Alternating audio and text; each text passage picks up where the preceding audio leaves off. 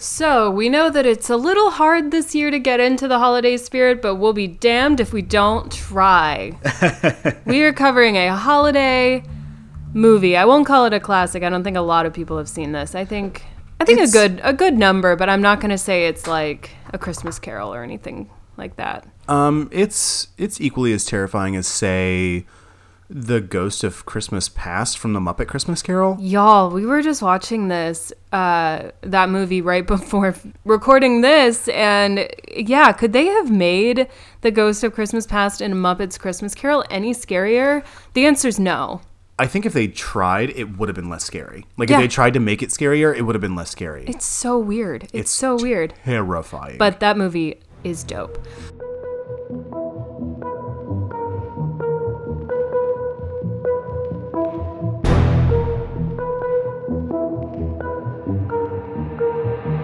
Hey, babe.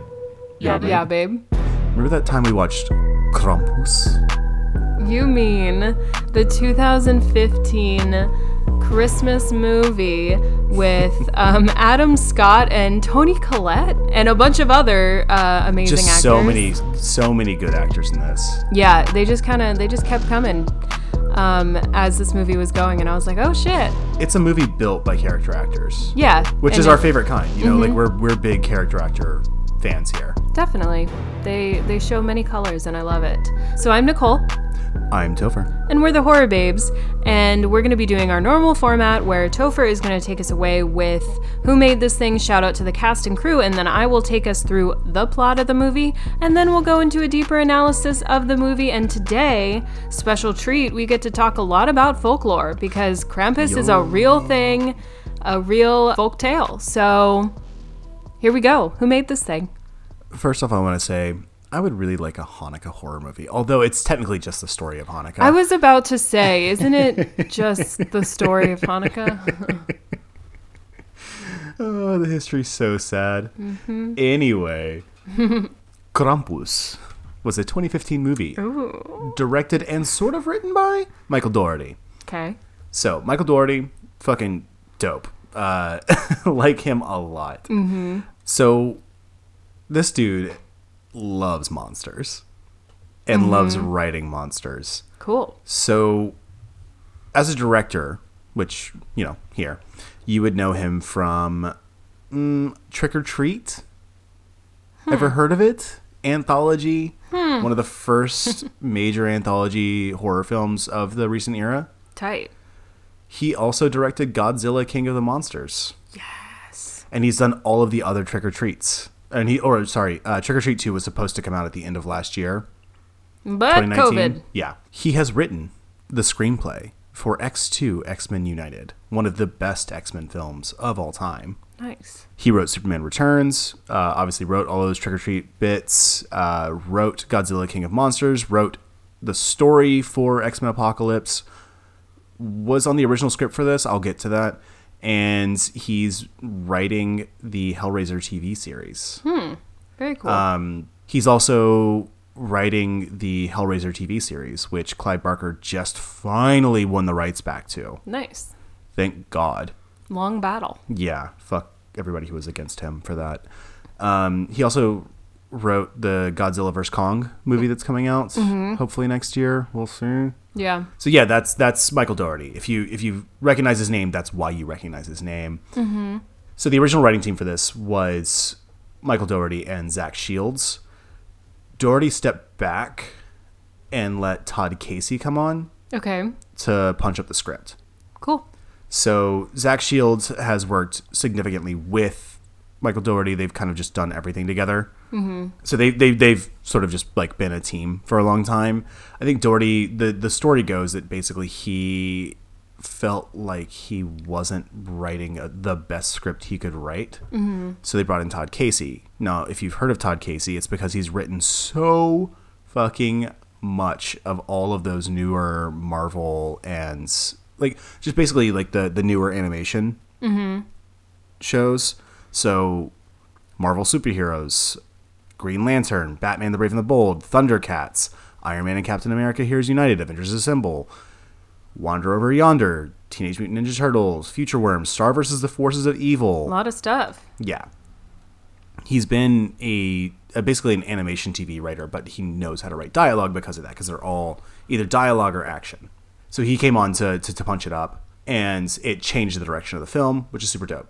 Zach Shields, yeah, like I said, has been basically everything I just mentioned by Michael Dougherty. He was also on. Cool. For our cast, our protagonist is Max, played by MJ Anthony. Young kid, one of his first films for sure. I mean, he was little bitty in this, but you would probably know him most from Chef, the Jon Favreau movie where he's in a food truck. I haven't seen that. It's a good movie. The follow up from it has been mixed success. It's a lot of Jon Favreau trying to prove how cool he is to famous chefs. Got it. He has a show on Netflix that's based on the movie. Got it. He was also in The Jungle Book as Young Wolf, and was in Bad Moms, which is a movie I keep meaning to see. Oh, I do like that movie. It was a good airplane movie. It does seem like that's what it should have been. Yeah. Much like many other Mila Kunis vessels. Mila Kunis? It's like, what did you just call her? Much like other Mila Kunis vessels, vehicles that you've told me to watch. The one she did with Kate McKinnon, the spy who dumped me. That's another good. That's another one I watched on an airplane. That one's a real good time. Yeah. I need to finish it. I've watched like the opening of it, like the first 15 minutes maybe. It's silly, but it's fun. I really want to. Next time I get a cold, which hopefully is never. Yeah, don't talk like that. Knock on wood. We have Adam Scott. Ugh, dreamboat. A lot of people love him. Yeah. He's so sexy to me. And I don't think it's because he looks like me. He's what I want to look like. Really? Yeah. I don't think he's that attractive. What? He's him like, as Griff in Boy Meets World in that oversized leather jacket, and he's the bad boy with a heart of gold? You didn't just go, like, slip off your seat when you saw that? No, I don't know. He just doesn't... I objectively get it, but he just doesn't do it for me. Ugh, I think he's so hot. It's too clean cut. But he's got rough edges. He's such a good character actor where he can play an asshole like in Step Brothers. I'm not saying he's a bad actor. I'm just saying I don't think he's that attractive, like, for me. But if someone, when other people say it, I'm like, yeah, I get it. Just not my type. That's fine. I guess I'm your type, so fine. I guess it all worked out. Adam Scott plays Tom. The father. Daddy Tom. Of Max. Daddy Tom. Daddy Tommy. Daddy Tommy. Oh, wait, no, that's our friend. No, that's Mommy Tommy. Toni Collette is in this movie. Oh my God, I love her. She's amazing. We just need to treat her better. Poor thing. She just gets just absolutely. She gives me manic mom like no other.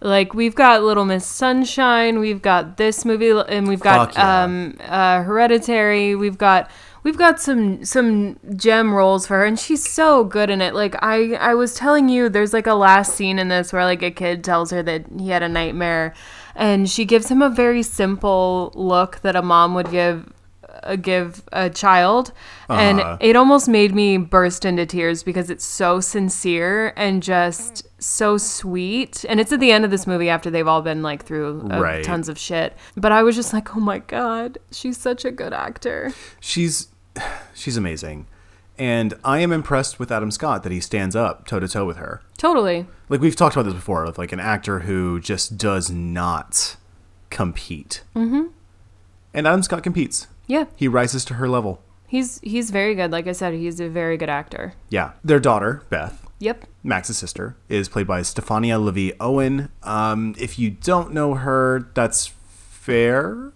I don't mean that in a mean way. I just mean like... Is this like one of her first? Yeah. Before this, she had done the Carrie Diaries.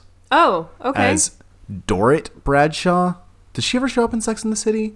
I assume sister of Carrie Bradshaw. I guess. Wow. Yeah, I didn't watch the Carrie Diaries, so I don't know, but... I know I've seen all of Sex and the City, but I just don't remember Dorrit showing up. There's a lot of content in that show. No, I don't think so. I mean, maybe a bigger Sex and the City fan than me can confirm, but Carrie Carrie really doesn't talk about her family like at all. Well, Carrie's very self-centered. Yes, that's what I'm saying. Is like She's kind of the worst. She never goes to visit she never even talks about them. Yeah. Even when she talks about like her days in high school, she mainly talks about the guys she was dating and the pot she was smoking. Oh my That's pretty God. much it. That show. It's just a lot. But yeah, she's done since then. She's done Chance, which was a short run TV show. I think as a lead. I haven't seen it, but she played Nicole Chance in that. She's got some projects coming up, or ones that just came out, like Paper Spiders, The Wilds, and Sweet Tooth, which is coming out soon. I don't know much about that, but it looks pretty good. She was also in The Lovely Bones briefly, which is a very, very good movie. Yeah. Love The Lovely Bones. Yeah. It's a horrifying movie. And one of Stanley Tucci's best villain roles. Mm-hmm. We have Krista Stadler as Omi, the grandmother. That's Adam Scott's mom. Mm-hmm.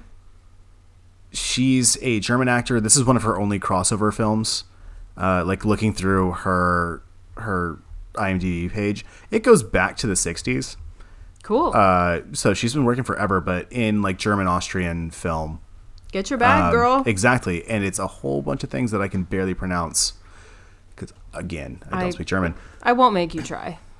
It is okay. Yeah. We have the wonderful Conchata Ferrell as Aunt Dorothy. Oh, yeah. I love her funny. so much. What was the... She was in 2.5 Men, which is a terrible show, but she's amazing in it. Yeah, she was she's also one of those character actors that's really great. Yeah, she was in Erin Brockovich. She's the mean big lady with the red hair and the just like she's got that southern sort of like fuck you attitude. Definitely. I always forget that she was in Edward Scissorhands. But yeah, you would have known her also probably from she did a couple seasons of ER and LA Law. Yeah. She's just I love her. She's so mean and sassy and very good at playing someone who definitely voted for that asshole who's still currently in office and maybe 45. Yeah. He sucks, but she's good at playing that role and I love her in those roles. Yeah, definitely. And I would love to see her do more. Like I would love to see like a sort of family drama with her in it. Yeah. You know. That'd be dope. Like a without the fat shaming What's Eating Gilbert Grape kind of role. Oh, yeah. Damn, that movie's sad. It is. The movie is so sad. And it was so problematic. Oh, yeah. A lot of things made in the 90s were problematic. Yeah. Alison Tolman as Linda. That's Toni Collette. Sarah is her name in the movie. Toni Collette's sister in the movie. She's in Good Girls. She is. Mary Elizabeth, some sort of Catholic name. I think Helen. Mary Helen. That rang a bell. I think that's right. It's a very, like, what do you do with a... Sound of Music. How do you solve a problem like Maria? There we go. I hate that musical. I majored in musicals. You did. I've just seen a bunch and love them, except that one. It's awful. But yeah, Alison Tolman is fantastic in this. Mm-hmm. So good as the like sort of kooky aunt who's annoying. So yeah, that Alison Tolman's great. She just does this really wonderful role in this. We'll talk more about her. Mm-hmm. David Kirshner, fucking love him. Mm-hmm. You obviously would know him from The Office, Anchorman, 1,000 things.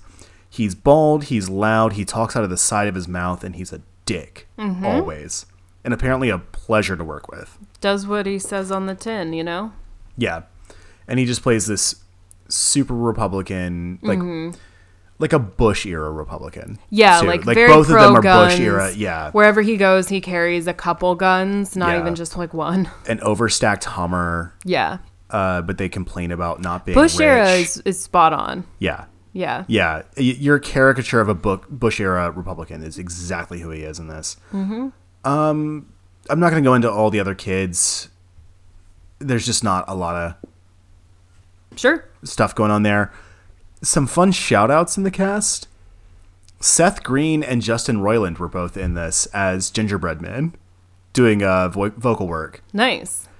They did a good job. Again, Yeah. Seth Green has been getting it since he was like born or something. Yeah, I mean, at least, let's see, how old am I? That dude works. It came out, sorry, It, capital I, capital T, Yeah. came out the year The I was movie. born. Yeah, the original TV movie came out the year I was born. And that was So- like his first credit or something. That's one of his earliest credits, yeah. And then he was in the X-Files early on in its run. But he's been working consistently. Rat Race. He's in Rat Race. I'm trying to do a thing here where every episode I somehow bring up either Rat Race or The Wedding Singer. I think I'm like 5 for 5. I like it. Yeah. They're both very applicable movies. I'll just keep bringing up Always Sunny in Philadelphia because we keep talking about that. Philadelphia. Yeah, Philadelphia. That's why they call it Philly. I yeah, get it. Yeah, exactly. It's Philadelphia. But yeah, Justin Roiland too. Just like this would have been right after or right around when Rick and Morty started. Got it. And this would have been during his run on Adventure Time. Nice. He's impossible to work with, but good for him. Again, this is another movie with like 10,000 producers. I think there's about 10 producers on this. We don't need to go into all of that. Yeah. Really great music from Douglas Pipes, which, come on, you're doing music and your last name is Pipes. This is fucking great. Oh, This that's is fucking perfect. great. That's too It might perfect. be P-Bass, but I really hope it's Pipes. Me too. The DP was Jules O'Loughlin. Editing from John Axelrad. Another Okay. dope last name. Yeah. Axelrad. Axel, rad, bro. It's like Axl Rose, but not as lame. What a piece of shit. And then the effects were from the creature effects were all from Weta Workshop, Cool. which we love. Weta Workshop. They are amazing. They did all of the Lord of the Rings and Hobbit films. They've worked with Guillermo del Toro a bunch. Cool. They've worked with Peter Jackson a bunch. If you can hire them, do. They Yeah. cost an arm and a goddamn leg now. But thank God for Peter Jackson for putting this wonderful New Zealand-based, heavily Maori hiring effects workshop on the map. Yeah. And making sure that they just get their bag. I actually got to hang out with a couple of them a few years ago at New York Comic Con. That's cool. Yeah. They had an actor who also works on the effects with them. Mm-hmm. I have a photo of me with my... I have a tattoo, for those of you who don't know me. I have a couple of Tolkien tattoos, and one of them is on my shoulder as like a cat piece, and there is a photo of me and a guy playing Thorin at the Weta workshop at Comic-Con, and he's so stoked on seeing my Door of Doran. That's cool. Yeah. That's fun. I'm a nerd. It's fine. Say you're a nerd without saying you're a nerd. I have 2 You just Tolkien did it. tattoos and a self-given Star Wars tattoo. And it looks like shit. Oh, I love it though. It's Memories. so bad. I was drunk as fuck on May the 4th and had a stick and poke kit handy. Well, some people during lockdown baked bread, made their own sourdough starters. Some people, everyone had their own ways of coping, and we got a stick and poke kit. So that Got was 3 just tattoos. that was just our way. The production companies were Legendary Pictures and Zam Pictures, distributed by Universal. We've talked about this before on the podcast, but Universal is known for monster movies. Yeah. If you saw any of the 1930s films and all of the subsequent releases thereof, those are all Universal. Like, it's called Universal Monster for a reason. Yeah. So this is another Universal Monster pick. They just pull things from folklore that have no IP rights and make a movie out of it. That's All what they right. do, and they do it well. Yeah. I won't argue with that. Yeah. Released 2015, November 30th in LA, and then the wide release in the US on December 4th. Pretty tight runtime of 98 minutes. Pretty strong budget, considering that the amount of practical effects they did in this. 15 million. Wow. And then got 61.5 on return. So made Not 4 times bad. back. Yeah. Yeah. Take And if you guys want to watch this, it is on Amazon Prime. We couldn't really find it on a free streaming site, but I think the rental is only about $3.99. Yeah, like that. and like Jeff Bezos definitely doesn't need more money, but apparently his ex-wife is donating everything she gets. Oh, really? Yeah. Okay, go off, queen. Unless that was a dream that I had. It might have been. I have very vivid dreams, but I had either it's true or I had a dream that she donated like $4.2 billion of Bezos' money. To me? I wish. I know. Be my ticket out. The only ethical way to become a billionaire. I'd give away a lot of it. I don't I want have to be no a idea what to billionaire. do with $1 million, let alone $1 billion. I will follow in Dolly Parton's footsteps if I ever stumble upon that much money. Chaw. And just give away most of it. So yeah, does that cover it? That wraps me up. I Okay. am gonna drink coffee and whiskey until you're done with the plot. Oh wow, okay. I'm on my You're own. on your own. I'm on my own. I'm just chugging left and right. We're just before Christmas. I'm on my own. I have one more day of work left. Wow. So speaking of just before Christmas, we are 3 days before Christmas in this movie, which we almost are actually right now. Today is It's the 20th. Yes, we're 5 We're days 5 out. days out, but when this episode comes out, it'll be Christmas. So Toni Collette has not shit a brick yet, but she's No. forming the brick that she's going to shit. Yes, it is formulating. It is incubating. So we're introduced to the Ingle family, and they're obviously trying to gather for the holidays, right? They're a little dysfunctional. We know that right off the bat, mainly because we have Toni Collette in the mix. Why can't she just be part of a family that's happy? Because she's so good at being manic mommy. Just distressed. Yes. So we quickly learn that Max, their son, is still a believer in Santa Claus and is trying to write him a letter. Well, there's also, let's back up a little bit. Opening shot 1, amazing. Yes. All music, no dialogue other than like peas and carrots, rhubarb. Yeah. But it's all people getting into absolute fucking knockdown, drag out fights. Yeah. And like yeah. a Black Friday, the myth of the Black Friday sort of situation. Yeah, going on. it's really funny because Black Friday has really become obsolete. Like, Well, people will still have the sales and stuff, but it's an online holiday now. Yeah, and well, also like the media is the one who spun up the local bullshit fluff piece media, Yeah. not people who actually do journalism. Yeah. I want to be clear. I am very pro-journalist. I'm very anti. Who's that company who's taken over all the local media stations? Them, the Trump supporters. But yeah, it's a spun up myth. Like there was never really any tramplings or like knockdown drag out fights For the on Black Tickle Me Friday. Elmo. That's what I remember yeah, from the that 90s. It's like one of the first ones. I think that's like that part of that myth. Right. Well, it's really, it's then that gives us kind of a really fun parallel that's a myth, and we're about to dive into a folklore story. Oh my god, you read my mind. Literally, you read my mind. That's so awesome. I was just about to make that point. I love that about you. We did not plan that. That's so cool. It's like we've been together for 2.5 years. our brains are melding together. 2.5 years. Y'all. Finally, my plan. Mwahaha. You'll never escape now. Good.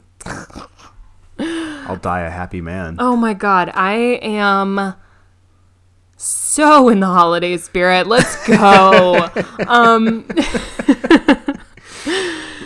So yeah, this opening scene is pretty dope, and like you said, we've got the music with no dialogue, and we've just got kind of slow-mo fighting. It's very and cheery music too.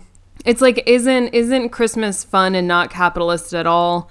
And yeah, It's a heavy-handed point, but this is a heavy-handed fun movie. yeah. It sets us up for what it's about to be. Reserve your subtlety for like other shit. This Yeah. is not a subtle film. No, this is not. This is Krampus. Krampus. Campus. Camp. Merry Campus. Merry Campus. Merry Chrysler. Happy Crema. Happy Christmas. So Max still believes in Santa, is trying to write a letter, doesn't really know what to ask for. He's kind of stumped. And then we meet Beth, his teenage sister, and we're introduced to Tom and Sarah, the parents, and Omi, who speaks mostly German, which is actually a really nice touch. I love that they keep that in there, that she only really speaks. We have the subtitles, and that's it. Yeah, I mean, so both Adam Scott and Max, I'm forgetting the actor's name already, but the kid. So Tom and Max both respond to her either in German or in English, but they only respond to her in German when they need to. Yeah. But they both clearly have a full understanding of this language. And it's really nice that, like, I don't know, like, I come from an immigrant family. Like, it's nice to see, and, like, grew up in immigrant neighborhoods and shit like that. It's nice to see the whole, like, that's good representation. Yeah. That's all I mean to say, is that, like, oh, it's so sweet that, like, yeah, of course, like, your like I would go to my friends' places and they're with us would speak to them in Spanish and they would respond in English, but they fully just clicked it. Yeah. And I like would do the same thing with like their parents and stuff like that. Like, oh, they'll speak to me in English or they'll speak to me in Spanish and I can just respond when I was a kid, you know? Yeah. It was a nice thing of like, that's what it looks like to be an immigrant family. And it felt real. There's I'm going to throw the big old PhD word again. Verisimilitude. Ooh. Being lifelike, or the likeness of being lively. Ooh. Yeah. SAT word. Clock that. Cho. I'm smart. Very smart. But yeah, so then the shit show arrives, meaning Sarah's side of the family. Aunt Linda and Uncle Howard, and then we've got Aunt Dorothy, who apparently was like not supposed to come. They thought that she was just dropping off gifts, but then she was like, so when are we leaving? And so everyone's like, what the fuck is Aunt Dorothy doing here? She's such a pain in the ass. And then we've got Linda and Howard's children, Howie Jr., of course. Keep that bloodline going. Who doesn't say a fucking word the entire movie? Oh my God, yeah. I think he yells mom later. But until... When he gets yanked up the chimney, yeah. Yeah, he doesn't say a word until then, though. Like, he literally just is silent. Like, people will keep asking him questions, and he's just staring at them with the big old chubby cheeks and that weird shock of red hair. Yeah. And then we've got Stevie, Jordan, and baby Chrissy, and then they also bring their bulldog, Rosie. Played by Thor. It's a motley crew. Sorry, I forgot Played to mention... by Thor? Yeah, sorry, I forgot to put that in the Who Did This thing. Shout out Thor, get your bag. Big old English bulldog. Yeah, very cute, very cute. So Max is the only one who... Everyone else is kind of wrapped up in their own family drama. You've got, the teenage sister who is not feeling very connected with her family because what teenager is. Yeah, she's a She teenager. wants to go to her boyfriend's and smoke pot and chill. Suck dick, yeah. Yeah, normal teenager shit. Hand jobs, yeah. Yeah, and so Max is kind Pot and hand jobs, damn. it's being in high school. Shitty dirt weed and hand jobs. Ugh.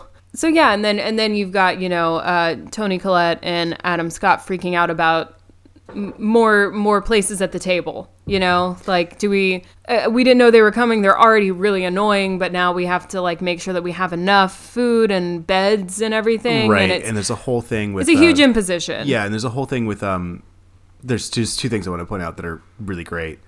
One, that Adam Scott answers his phone. Mm-hmm.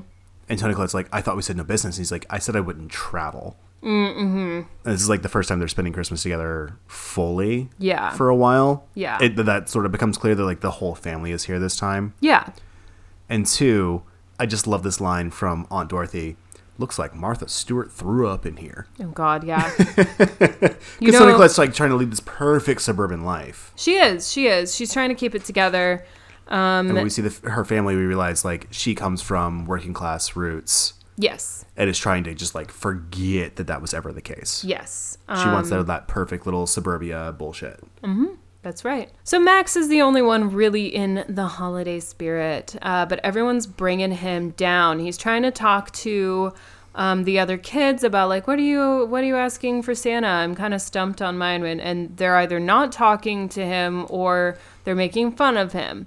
Yeah, the twin gross sisters. Yes. That's like wait, the gross was that? What was it in Ed, Edd n Eddy? The triplets who were terrifying. Was that the Gross sisters? That's in Proud Family. Oh, okay, but same vein. Yeah. Same idea. That's what I was trying to think of, is like, they're like fully like, they're hyper masculinized, which is a whole bit with David Kirshner. Yeah. But they're like, one's a wrestler, one's a lacrosse player, and they're just dicks and hyper aggressive. And also very straight. So straight. Very straight. Not gay at all. Not even a smidge. They don't have a lot of jackets. And cool sneakers and hats. Anyway, so what happened at the dinner table on a couple days before Christmas is the Max's cousins are really mean and read his letter to Santa out loud and mock him for still believing. And Max is like getting into a shit ton of fights in this movie. So he kind of lunges across the table and like they're fighting, they're yelling, and he yells that he hates his family and he hates Christmas. And his wishes are so sweet. He just wants everyone to be sweet. I was tearing up watching this. I watched it before I went to work one day. Well, I was like, you idiot teenagers should feel so bad about, because they're all very selfless things that he's asking for. He's not even asking for anything for himself. I wish mom and dad were in love again. I wish that my aunt and uncle didn't have trouble such with a money. hard time. And like, yeah. I wish the only kind of mean one is that he wishes that his twin girl cousins could get acceptance from their father as girls and not boys. Yeah. It's a little gender normative, but it's more a comment on David Kirshner than it is on them. Yes, where I he's agree with that. He's like, fuck you, Dad doesn't wish we were boys. And it cuts to David Kirshner and he's just like, yep. He's got like just sucked on a lemon face. Mm-hmm. Yeah. So the teenagers should feel like assholes. And then Max runs away. Adam Scott, his dad, comforts him and says, like, like there's a lot of chaos that comes with the holidays and family and stuff. But you should always love your family, and here's your letter to Santa. Just send it, But then Max is still just like, fuck this shit. This is bullshit. Tears up the letter and throws it to the wind outside, and it's like swept up into the sky very majestically. It's beautiful, but very sad. Gorgeous shot. Yeah. All the hopes and dreams are gone. So then there's this crazy blizzard that just rolls through, causes a power outage, and Beth is trying to go check on her boyfriend. This is when we first see this like spooky horned creature that chases her. She hides under a delivery truck, and then we get this like really weird but kind of spot on for this type of movie. We get like a Jack in the Box. Terrifying. Yeah, it's a good touch. And when the timer runs out and the little song is over, she gets attacked and is captured essentially. Yeah, we're not totally sure of her fate at that point. Yeah, we don't know. It's like, did she die? Because we've seen dead people already. Is it like Stranger Things where she gets like taken into an alternate universe, like the Upside Down? Like we don't know. Yeah. But we know it's not good. So then of course Tom and Howard go to search for Beth. They have like all the guns. This is where we find out. Yeah. A lot. And Tom's like very classic liberal sort of situation, like. Definitely would have voted for Obama a third time if he was allowed to. Yes, 100%. That's a Get Out reference for everybody. Yes. Yes. But Howard's been making fun of Tom for being an Eagle Scout. Yeah. He's like, oh, did you do sports? He's like, well, I was pretty busy doing Eagle Scouts. He's like, oh, and he like turns to his kids. He's like, that's for people who. It's basically he calls him a pussy. Yeah. But it turns out Tom's really capable. Very capable. So they're searching for Beth, and of course the first place they go is the boyfriend's house, and this shit is wrecked. There's only like the chimney is split open. There are these weird like everything is frozen, like flash frozen too. It's wrecked. That's a WREKT for those of you listening. Yeah, and there are like these weird hoof prints, like almost like a goat, in the house. And then outside, they're both attacked by a monster that we don't really see under the snow. Yeah, it like tunnels through. It's like a Dune sort of reference, right? Yes, definitely. And so then they get back home and they're like, disheveled and they look like shit. And they're like, we got to board up the windows. So, they're freaked out too because Howard gets bitten on the leg. Like his leg is wrecked. Spelled the same way for those of you listening. Yes, exactly. For continuity purposes. Mm-hmm. So yeah, they're like, we got to board up the windows, hide your kids, hide your wife, etc. We got to go. Or we got to stay, really. Yeah, we got to stay. We in lockdown, bitch. So then a large hook with a gingerbread man. Oh, yeah. So Howard says he's going to take the first watch. Yeah, they're all going to take turns, and they're all Never trust sleeping the guy in the who says living he's room. going to take the first watch. Like, oh no, you go sleep. I'll take the first watch. You're like, really, bro? Anybody who's being bravado-ish about first watch is like, I don't trust you. I don't, never. Like, for new listeners, and maybe for old, if I haven't mentioned it in a while, I'm a dungeon master of D&D. Are That's you? Dungeons I and didn't Dragons know. 5th edition is what I run. And one of my favorite things to do with players is to have them decide who's taking which watch, because sometimes I like to sow discord. Much like throwing a golden apple into a certain party and then starting the Trojan War, you know? Yeah. Love that about you. I'm a broken man. Sounds like a country song. And I brought up Clock the both Wedding of Singer them. reference. I Clock brought it. up both of them in one episode. This is my peak. It can only go downhill from here. So anyway, this movie, Such a vote of confidence in us. right? So there's a gingerbread man attached to like a large hook, and which lures Howie Jr., which is kind of rude because I'm like, of course, it's like the rotund boy. Who they keep stuffing like a fucking pig. Yeah, Like, it's weird. It's really weird. And I mean that in like the scratch that. Like a goose that you want to engorge its liver so you can make foie gras. Yeah, it's very strange. But anyway, he tries to take a bite out of the gingerbread man, and the gingerbread man is like, "What the fuck?" And then he pulls him up the It's chimney. like that episode of SpongeBob, The Hooks. Yeah, where Mr. Krabs is like, "Don't go there, don't like play over there," and they're like, "Oh, what?" And then they like end up. look dangerous? Imagine 8 hooks in my mouth. That's not our sex life, I promise. Oh, so No shade on that though. right. So this is our kind of our first moment of like, you know, everyone wakes up, everyone's trying to save him. We've got Toni Collette grabbing onto his legs. She's the first one to act too. She is. She like jumps in that fireplace. And then Before this too, Omi had said, "Keep the fire hot." yeah, I In love German, and again, I don't speak German. Omi is short for ominous. I have to believe that's true. That She's just like very ominous. that, like the reason we have the word ominous in English is because English is a partially Germanic language, and that Omi means grandmother, and that grandmothers are just ominous. They are. They're ominous beings. Grandmother Willow, etc. I tried to hold that in, but that was a good joke. I don't know. It was dumb, but I liked it. Oh, stay blessed. So they Just can't. around the river bend. I'm just mentioning all my movies here. I just love Miko.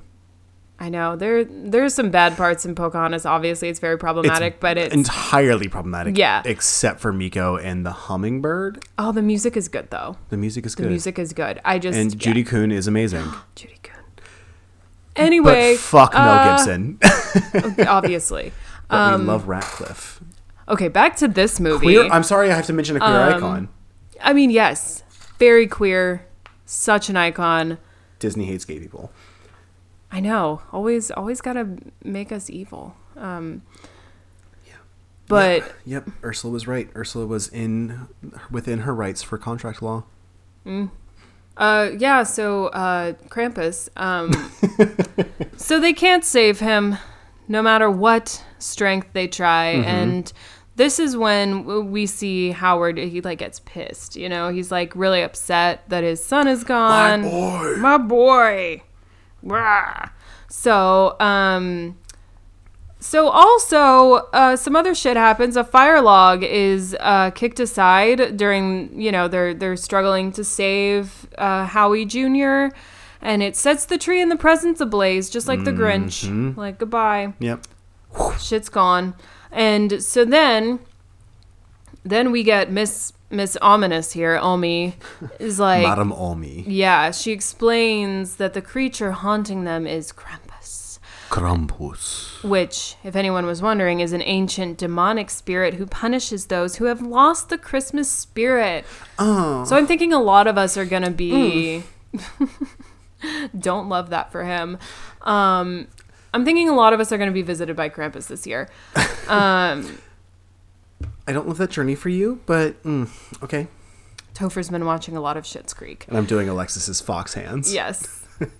It's so cute. So then Omi tells this heartbreaking story of when she was a child. Beautiful animation sequence here, by the way. Oh, yeah. I was not expecting this. It's lovely. Yeah, at all. I did not know that was coming. And it was just like this really nice, like, fuck a certain turf who shall not be named. But in the final Harry Potter film, they did something that a lot of when I saw it in theater, I was there opening night. I was on the news for it even because I was dressed up because I was a nerd. Yeah. I loved that when they did the whole Tale of the Three Brothers that they switched to animation, and apparently a lot of people didn't like that. And I was like, this is really cool. I love when you mix cool, different styles of animation into live action films. People get so up in arms about that shit. I'm like, it was cool. Like, they made a choice and respect the fucking choice, bro. I know. That's weird. But it goes into this like Coraline world when she tells a story, and I really enjoyed it. I thought it was beautiful. I wasn't expecting it, and I loved it. Kind of paper cut. Yeah. It was really a really nice touch, I thought. Mm-hmm. So it's a heartbreaking story because she talks about how the hardships of the war in Europe kind of sucked all of the Christmas joy or, any sort of holiday joy that anyone had, especially in her family specifically. And we see her try to get her allotted loaf of bread and then someone steals it. And like, it's just, there's no hope. The hope is gone. So this summoned this demonic spirit known as Krampus. Yes. He took everyone except her to hell and left behind this, like, bell with his name on it. Like a jingle bell. Yeah, pretty much. But it's more of a dingleberry than a jingle bell. You just wanted to say dingleberry. It's a fuck you. All dingleberries are fuck yous. No, it's true. It's the worst gift ever. And you look at your cat's ass and you're like, oh, god damn it. Oh, God. So he leaves like a bell with his name on it.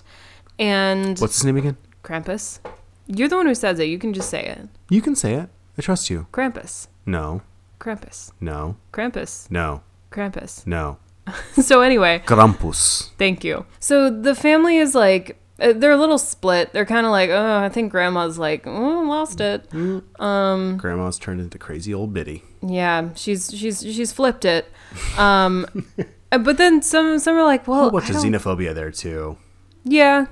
They literally say like, Aunt Dorothy is like, I knew that bitch could speak English. Oh yeah. Or she says something like English, I knew it, or something like that. Yeah, there's definitely. I mean. It's no small amount of xenophobia from the Bush era Republicans. That side of the family is definitely holding up a mirror to Bush era Republicans. So yes, there is a little bit of xenophobia in there. 7 years after he left office, but yeah. Yeah, but or near enough, yeah. We're inspired by what we're inspired by, I guess. So they're skeptical until these toys that were hidden in presents that were delivered earlier just like invade the house casually. So Stevie and Jordan are lured into the attic by Beth's voice. I also love that the reason that they're even in the attic is that they're looking for the second bathroom. And the whole reason the first bathroom is not available is because Aunt Dorothy clogged the shitter. That's a quote from the film. It's not my fault Aunt Dorothy clogged the shitter. Oh, God. Oh, God. Sorry. I think that's fucking hilarious. Aunt Dorothy. Who's been drinking peppermint schnapps the entire time. Oh, yeah. She gives some to the kid and she's like, just don't tell anybody. That checks out for me. Honestly, that checks out for me. That's fine with me. So Jordan is basically swallowed by the Jack in the Box from earlier on in the movie. Which I love, whose name is Der Clown. Der Clown. With a K, not a C. I like it. It's terrifying, yeah. Yeah, it is scary. The family eventually fends off all the toys, but then we've got some motherfucking elves leaping through the window. We've got a lot of Christmas. A whole bunch of action sequences back to back. Yeah. Yeah, and we've just got a whole bunch of Christmas paraphernalia and all of it just like being thrown at us. Terrifying elves, Jack in the Boxes, this weird like teddy bear that is a cyborg and also bleeds goop. It's like Toy Story, but like if it went wrong. Small Soldiers. Yeah. You're referencing the movie Small Soldiers from 1996. Yes. I guess. I've never seen that. I was obsessed with it because I couldn't see it. I was not allowed. Oh, I really wanted to see it so bad, and then I finally watched it like 10 years later. And I was like, oh, this movie sucks. Why did I spend so much so much time on wanting to see that? They just market these movies to kids, and kids are like, I want to see it. And they're good at their jobs. Yeah. I'm not gonna lie. Yeah. So these elves take Dorothy, Howard, and Chrissy. So we're down to not many people at this point. We're the baby. Also, sorry, Chrissy's the baby. Yeah. So that baby is like snatched by. So then Tom is thinking that the family should go to the abandoned snowplow that's just on the streets outside. And Omi basically sacrifices herself to distract Krampus. Yeah, the whole family is just like, okay, we're agreed on this plan. It's Toni Collette, her sister, Adam Scott, Max, and Omi. Isn't that it? I think that's who's left, right? Unless Beth is back, because No. Beth was not back. Okay. Yeah, Beth doesn't jump till the end. So Omi basically sacrifices herself, and which Krampus emerges from the fireplace and attacks her with his bag of toys. One of the twins. That's right. Says like she wants to help. She wants to face him or something. Yeah. So then outside, Tom, Sarah, and Linda are dragged under the snow while Stevie is captured by the elves. Krampus confronts Max and gives him the bell that's wrapped in a piece of his discarded letter. Yeah, the letter he ripped up to Santa. Yeah. So then Stevie gets tossed into a hole that leads into hell. The elves do this. And Max very sincerely apologizes for losing his spirit. He's like, I don't want any of this to happen. I'm sorry. This is my fault. Yeah. Take me, not them. Yeah, that sort of thing. And so Krampus seems to accept the apology, but at the last minute is like, nah, and tosses Max into hell. Just a full-on yeet. Yeah, it's just like, bye, bitch, yeet. There is no horror movie without a yeet. I haven't seen one yet. So then we jump to Max waking up. It's Christmas morning. He discovers that his family are indeed alive and well downstairs. And so he's thinking that whatever happened the night before was just a nightmare. So, but then and this is where we get the look that I was talking about from Toni Collette. She gives him like the, oh, sweetie. And I'm like, oh my God, I'm going to cry. So he unwraps a present and reveals none other than Krampus's bell. Yep. Same one that Omi got. And it's such an interesting moment and shot because you get kind of an ominous look from every single person in the family. Like my theory is that if this is a nightmare, they all had the same nightmare. And nobody else is talking about it. Let's get into that in a second, yeah. But anyway, yeah, we'll get into it. So yeah, it's like their memories of the horrific events come back to them. I don't know if it's a nightmare or not. So now we get a cool pan out from the camera, revealing that the family is being watched through a snow globe by none other than Krampus. And he has a huge collection. So it's kind of like the Santa Claus thing of like, yeah. he sees you when you're sleeping. He knows when you're awake. He knows if you've been bad or good. So be good, for goodness sake. And then the evil toys appear for just one last jump scare and roll the credits. And that's it. All Christians are subs. Oh. They love a little whip, a little daddy. Nene. They want Papa Daddy. Where is this going? I'm just saying that in the Christian tradition, it's all about daddy saying, oh, it's okay, or, oh, bad baby. Oh. If you've been good or bad, you get rewarded. God is the dom. All Christians are subs. Oh, shit.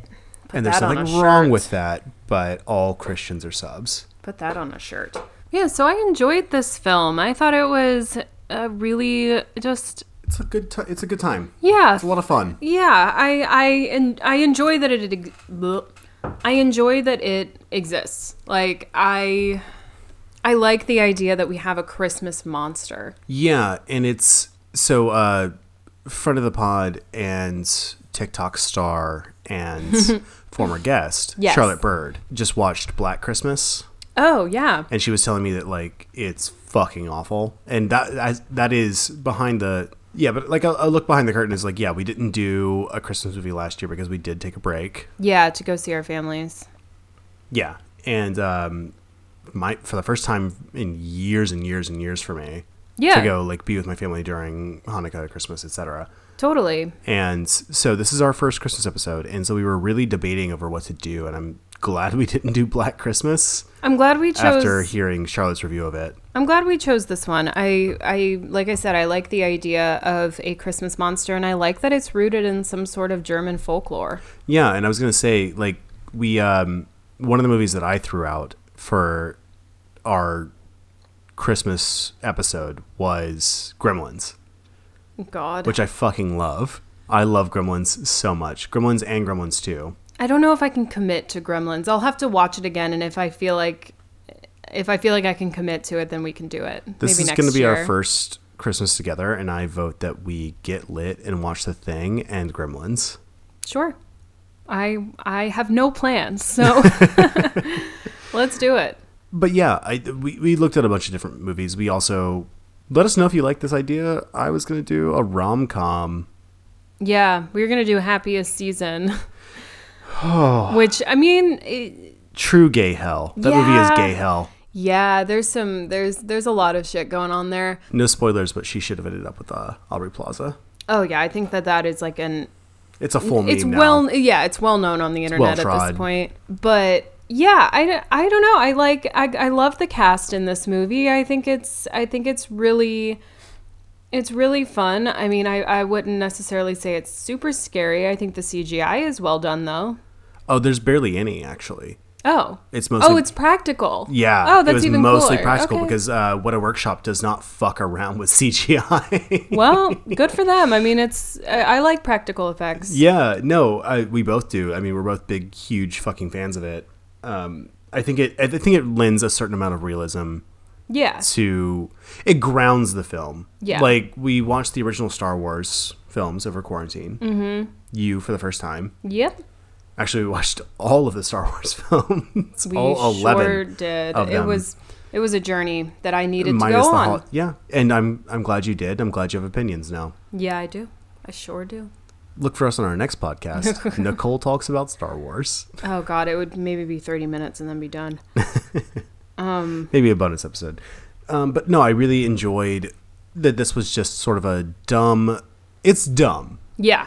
In a good way. I mean, Yeah. that is a compliment. Like, it is stupid, and it means to be stupid. Yeah, definitely. It comments on itself. Yeah. It's also a back reference to, like, morality plays. Oh, for sure. It absolutely is. Like, the origins of horror we've talked about before are morality plays. For sure. And I think that it plays on that scare tactic that parents use on their children sometimes. Oh, for sure You know, it like, does. well, Absolutely it does. It would be the worst thing in the world when you were like 5 or 6 and your mom or dad told you, hey, if you don't believe in Santa, you won't get any presents this year. So let's do that. When did you stop believing in Santa? When I found a Furby in my mom's closet, and then I actually was honest with her. So goddamn 90s. I was actually honest with her, and I was like, Mom, I found the Furby in your closet. And she was like, oh, well, thank you for telling me. I was a very honest child. And and then the Furby, I guess my mom, you know, like the holidays are chaotic, just like this movie says. My mom, I suppose, forgot to kind of pivot. And so the Furby was Right. from Santa. So yeah. That's amazing. And then of course there are kids at school who fuck with you. You know what I mean? Like, Yeah. So it's not like it was a shock. It was never like a dramatic falling out of my childhood or Sure. anything. It was, you know, kids at school fuck around like that all the time and say, you know, he's not real. So how old were you when that happened? Oh God, I don't even.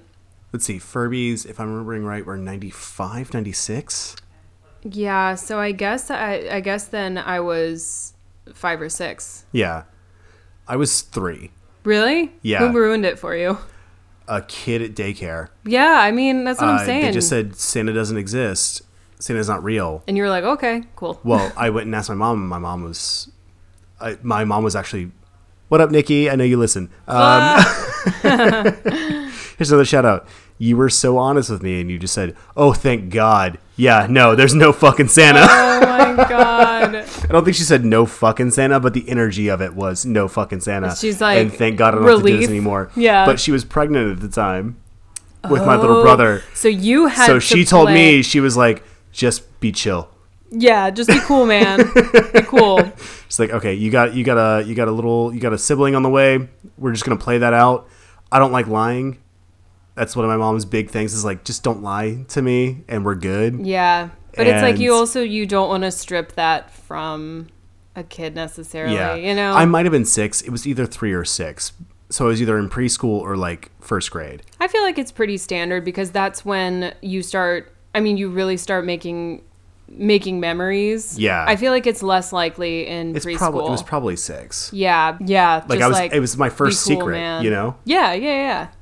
And it's a secret that's kept with the best intentions, you know. And my dad wanted to play the game, you know, like my dad wanted to be like, oh, there's totally a Santa, and my mom was just like, nah, that's dumb. But yeah, I could see the incentive for parents to keep it a secret for a little bit, just because it's got to be really nice seeing the light in your kids' eyes when they just get presents from someone they don't actually know, but they feel like they know, like that sort of thing. It feels magical, and I think that for a couple of years that's really fun, but then I think parents do get kind of like, okay, and especially once the kids get older and they don't show that 100%. Same excitement, it's kind of like, well, what are we staying up until 3 a.m. for to put, you know, like all this stuff in their stockings, etc. So yeah. I don't know. Well, it was also wild because I was I'm the oldest of like 12 grandkids. Yeah. Between both sides, and so I had to keep that secret for. I was gonna say. Let's see, when was Reagan born? 23 years. Yeah, so you were just keeping secrets in December. Yeah. So I spent most of my life pretending that Santa is real. Yeah. Just to make sure that my younger cousins were not disillusioned. Yeah. But it was nice to be like sort of in on the joke early on. For sure. And be like, oh, damn it, now I have to like pretend. Like I had some cousins, one of whom now has 2 kids, that I had to pretend that Santa was real for a very long time. Yeah. What up, my aunties? No, y'all listen too. So, yeah, I found out very early. Mm-hmm. Just because like some kids said it to me, and I asked my mom, and I was like, well, I'm not going to lie to you. Yeah. So here's the truth, and also now you get to be a part of this lie too, because I hate it, and you're gonna hate it too. Yeah. Like I said, doing it for a couple of years, I could see how it would be fun, but then like once the kids kind of stop showing as much interest, then maybe it's time to just be like, all right, look. Well, it was like an initiation ceremony for the family. Of like, you get to a certain age, and you're like, one of the kids will come ask one of the older cousins or aunts or moms or grandparents. Guess I gotta tell you. Yeah, and you're like, okay, well, I'm not going to lie to you. You're asking for the information, so I suppose you're ready for it. I don't know. Yeah, you've asked, and I will answer. Yeah. Honestly, because I'm not going to lie to you. Yeah. Thank God most of them didn't ask where babies come from. But... frogs was what I would say. You need to get off TikTok. You're too deep in frog TikTok. But yeah, no, it was like a fun, like, but like it became a bit of a chore, and like I felt like one of the older part of the family. Yeah, because I was like the first one to find out, and an adult thing. Yeah, supposedly. Yeah, as a single-digit-year-old. Yeah. No, I get that. And I also get how sometimes it can be really hard because the dynamics between family members can be combative sometimes. So if you have something over their heads, it's really hard to not use that and say like, well, you know, Santa isn't real, you know? Like, I definitely got super pissed at one of my cousins who tried to pin something that he did on me. Exactly. And I, in retaliation, told him that Santa was not real. It was the only time I used that information as a weapon. I almost can't blame you because you're only human. And when you get pissed, you know. I'm also petty. Hey, a lot of kids are. To be honest, I've worked with a lot of kids, and a lot of kids are very petty. I was tired. Yeah. It happens. But yeah, no, I do love this movie for playing with mythology, and we haven't done like a folklore or mythology one in a minute. It's been a second since we really, I guess since The Changeling was the last one we did that really delved into sort of like deep core. Yeah. I don't know if that's a term, but I'm going to use it now. Deep core mythology. We can coin it. So what actually is a Krampus? What is the actual lore behind that? So there's going to be a bunch of stuff here. Yeah. I'm ready to learn. We'll talk about the actual folklore. But yeah, sorry. Yeah, I am ready to learn. I honestly have not ever heard of this, and I am coming into this with no information. So I'm excited for you to teach me. Here we go. So weirdly, my first introduction to the name Krampus was as a young kid. Okay. I had a friend, Redding, who was a first-generation German immigrant. His parents were both German.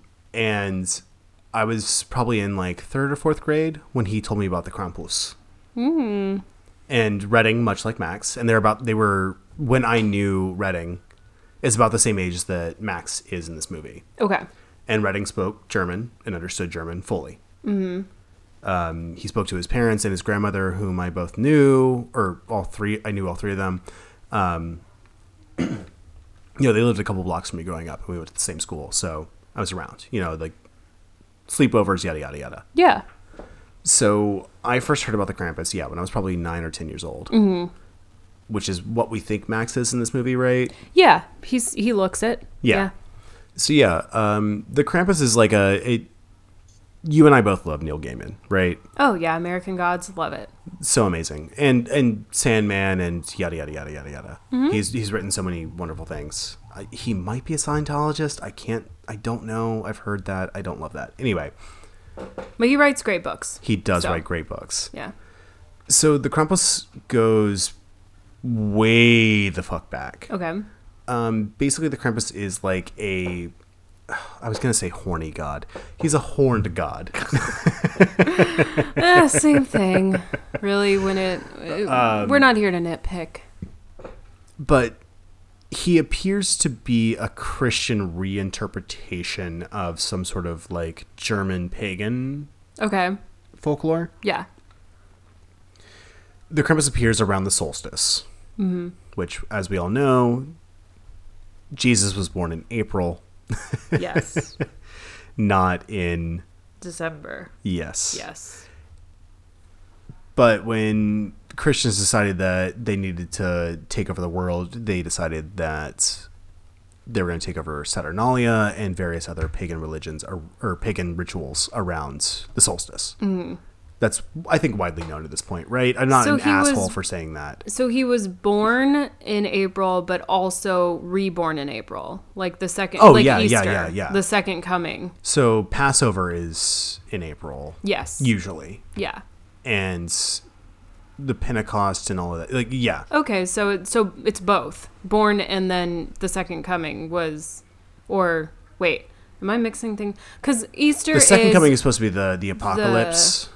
That's Revelations is the second coming, but I guess what I'm trying to say, raised from the dead after 3 days. Yeah, resurrection, right? Mm-hmm. Okay, so that's what I'm trying to say. Sorry, go back. Easter's supposed to be the resurrection. Yeah, but also, basically lived a full 33 years is what the sort of take is. Like 33 is your Jesus born year. In April, lived 33 years, died for 3 days, and then was resurrected again in like April. I mean, Easter is sometimes in March or May. Because it's the Jewish calendar is a solar lunar combination, right? And that's when Passover is as well. Yes, right. Okay, so he wasn't born in December. No.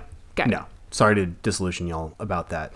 But anyway, the Krampus is like a Austro-Bavarian, so like Austria and Bavaria or Bavaria.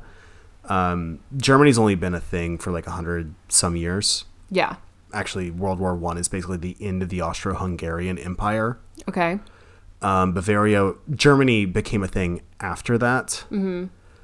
or during like right before the First World War. Yeah. Like about maybe like 20 years, I think, if I'm getting my history right. So Germany is a new country. Yeah. German, the language goes back hundreds of years. Yeah. But Germany as a concept was very new at the end of the 19th century, beginning of the 20th century. Okay. So before that, it was the Austro-Hungarian Empire and a bunch of like smaller states, one of which was Bavaria. And you might know that from a little company called BMW, Okay. Bavarian Motorwerks. Oh, cool. Yeah. So Bavaria, known for chocolates, folklore, Hitler. Yeah. Yeah. What used to be Austria is now a part of Hungary. What used to be Austria and Hungary what used to be those is now known as like Germany, Poland, Czech Republic, a bunch of different Eastern states, Got right? it. So the Krampus dates back much further past that.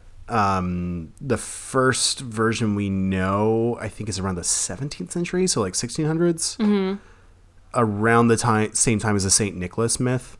Right. And at the time,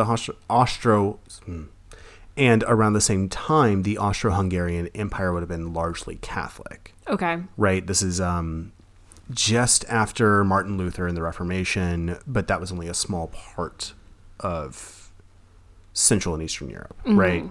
So it's very important to note that Omi, the grandmother, is Catholic. We see her do the sign of the cross. Right. Also, she mentions the war.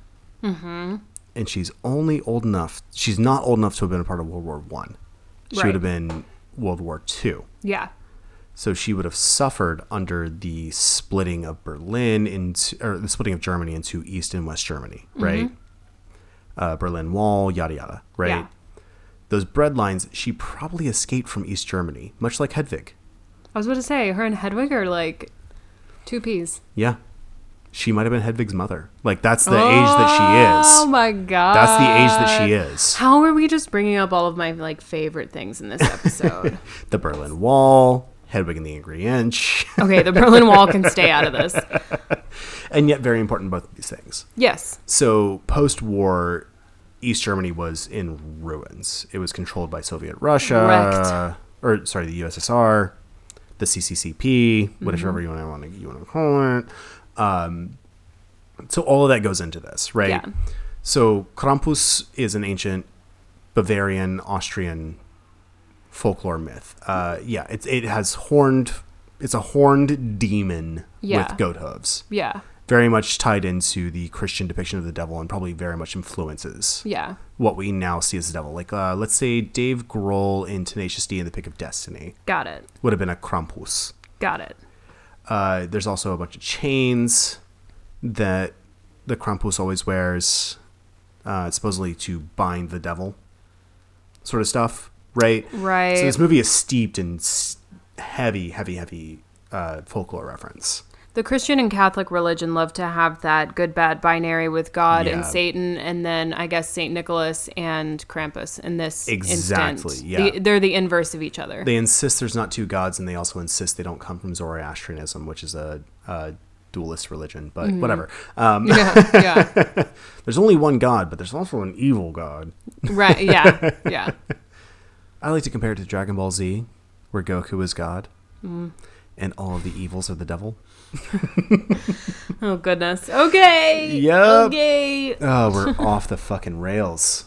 So, yeah, anyway, so Krampus was like basically an anti-Saint Nick. Yeah. Exactly what to say. Yeah. Right? And you're also right to say that they were sort of a representation of the devil. Yeah. And would punish naughty children. Right. So it was not just, he's making a list, he's checking it twice, gonna find out who's naughty or nice. You didn't get coal, you got dragged to hell. Sick. Shout out to the Love movie it. Drag Me to Hell. Love it. Yeah. So that comes up in this. So they sort of went back to more of the original interpretation of the Krampus. Yeah. And this is also seen in, not to mention The Office again, but there is Belschnickel in The Office, which is a Dutch tradition, is based on the Krampus myth. Yeah. Yeah, and all evil beings in horror films tend to have like a totem. In this one, it's the Right. Bell Bobble. Mm-hmm. Yeah. Yeah, the Babadook has its book, as does the Deadites in Evil Dead.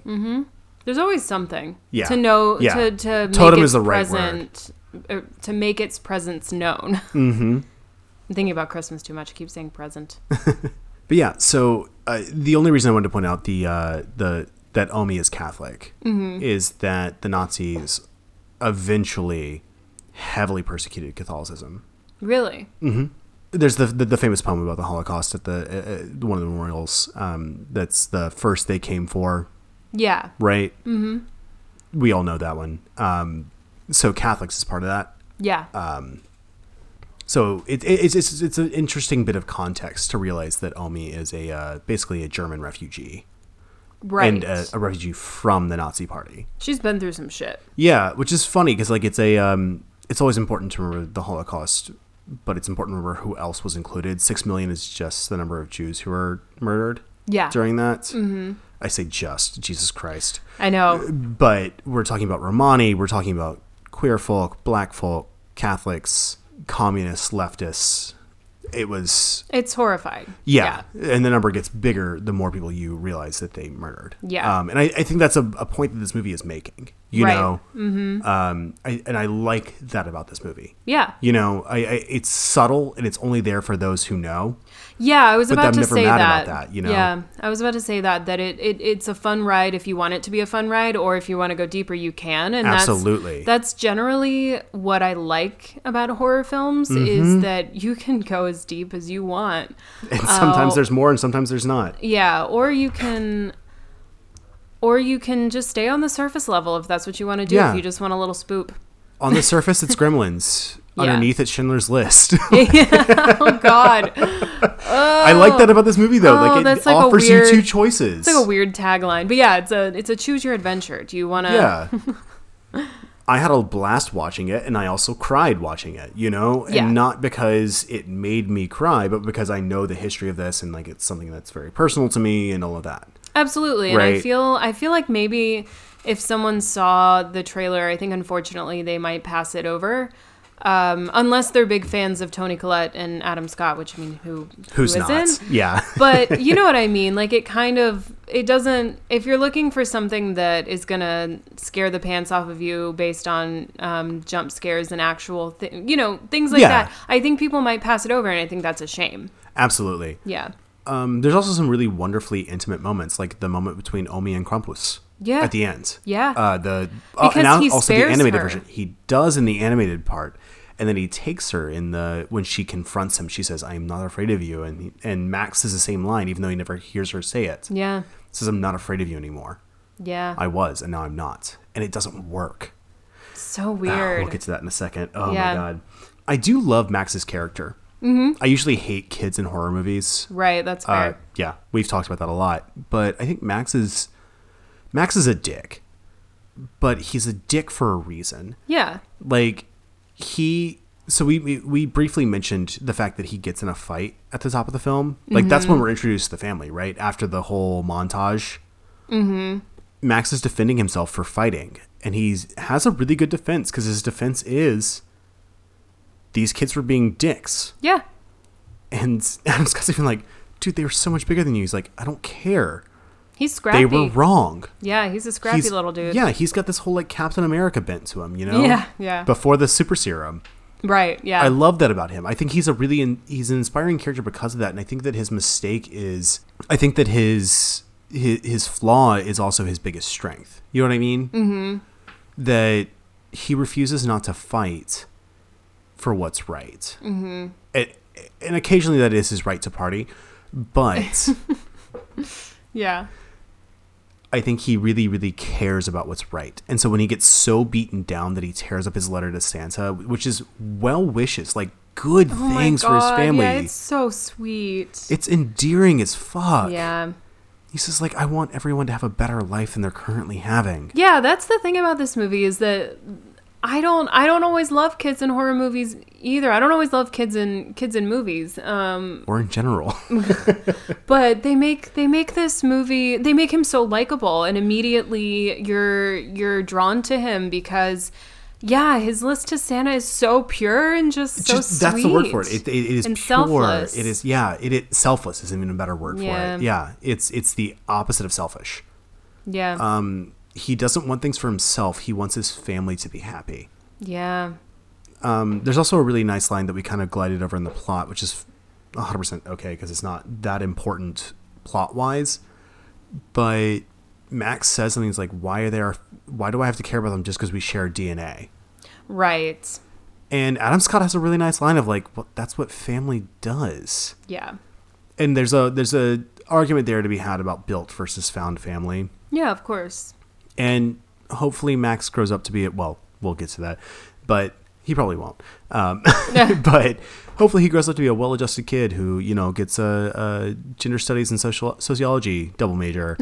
And you're planning out his whole future. I just want the best for him. Yeah. And goes on to be, like a human rights lawyer. That'd be sick. I would really love that journey for him. I feel like Adam Scott would be very proud of him.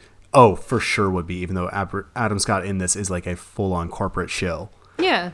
I think that's the life he wanted for himself. Yeah, he's a very good dad. Absolutely he is. He cares so much about his kids and is like, it's weird that like Toni Collette is kind of low-key villainized in the beginning of this movie. Mm-hmm.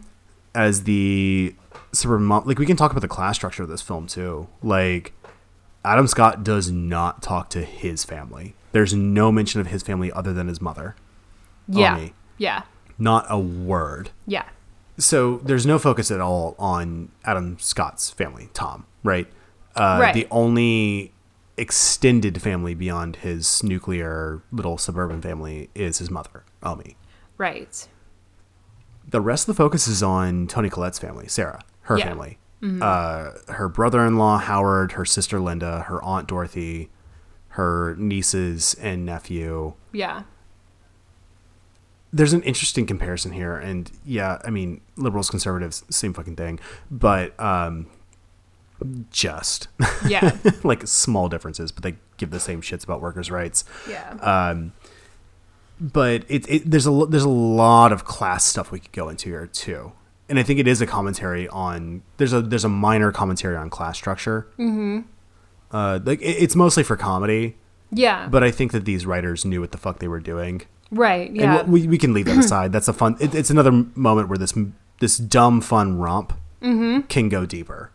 Yeah. And it lets you do that if you want to. It's what I think I love about this movie the most is that it gives you Gremlins on the surface and like hardcore class commentary. Totally. On the bottom, or not on the bottom, but like below that surface level. Yeah. Yeah. But yeah, I don't know. I like Max's fight, that he fights for what's right. Yeah. Between fighting the older kids who are being dicks and bullies, fighting his twin, definitely straight cousins. Yeah. About their bullying, fighting his uncle about his phallocentric view. Mm-hmm. Fighting for his built or found family and not being sure which one he wants. Yeah. Yeah.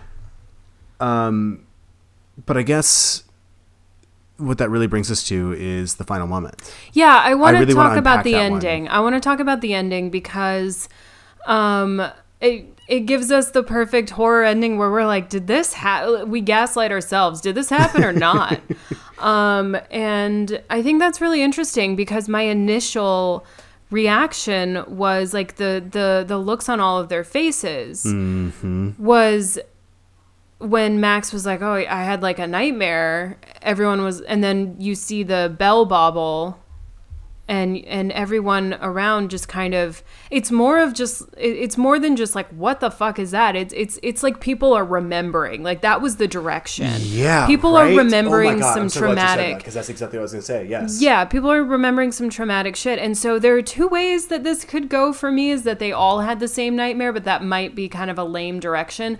They could all be in hell and hell might just be Christmas Day every day, kind of like a Palm Springs situation. I don't know. Say Groundhog Day, yeah. I don't know. But there's no out as far as we can tell. Yeah, and they're all in a snow globe along with a bunch of other snow globes of family. So that's what I'm wondering, is that like is the moral here, like, is this really so bad? Is this your hell, is having to spend Christmas with your family? And I don't know.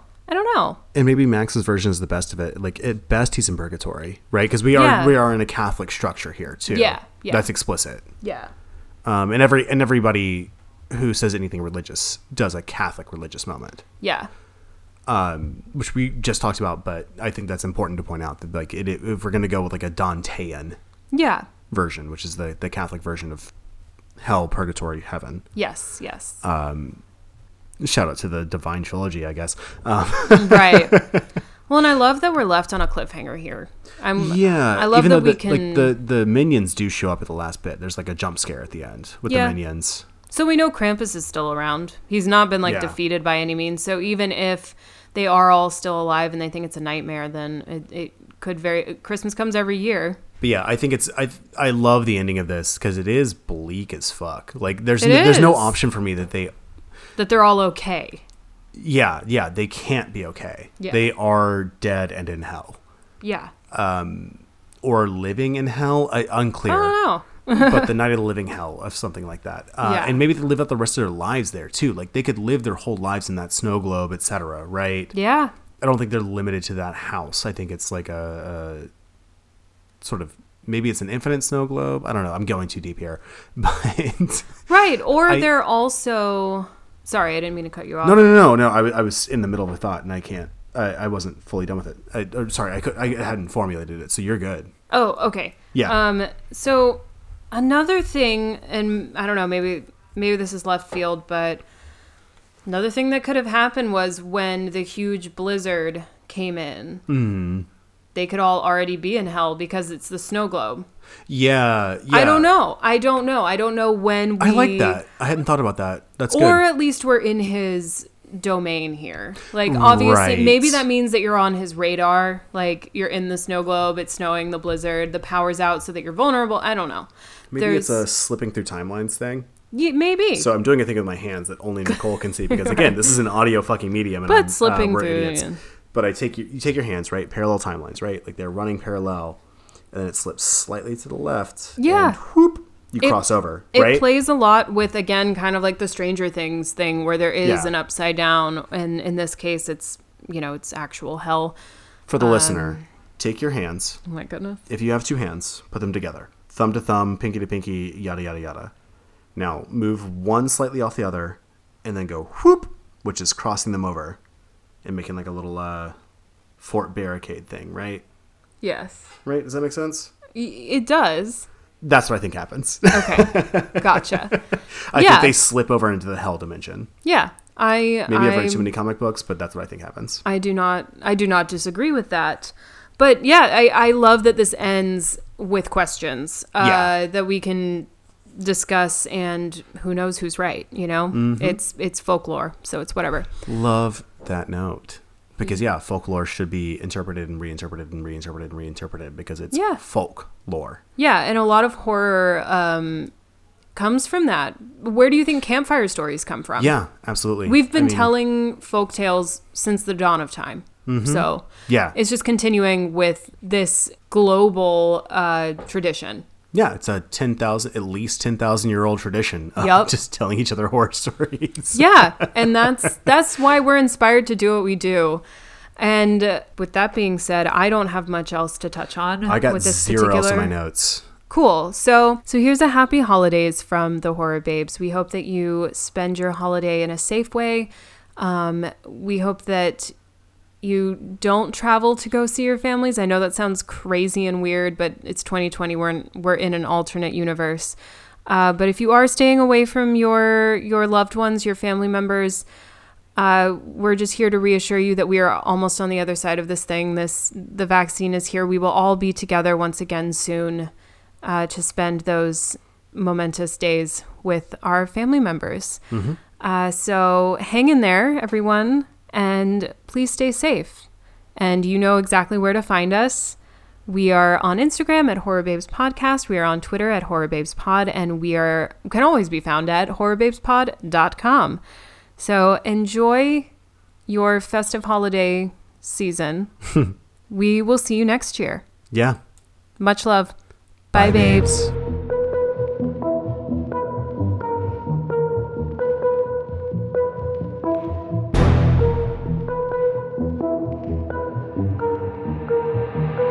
Hey, babe.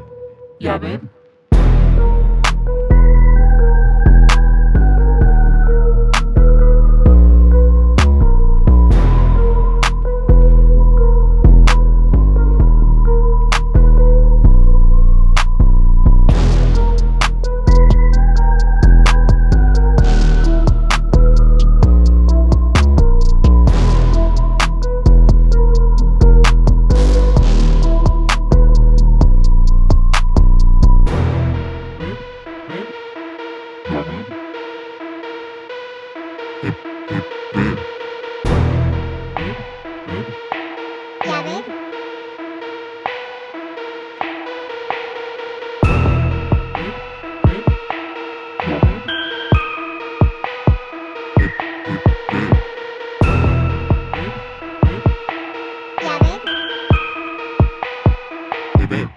Yeah, babe.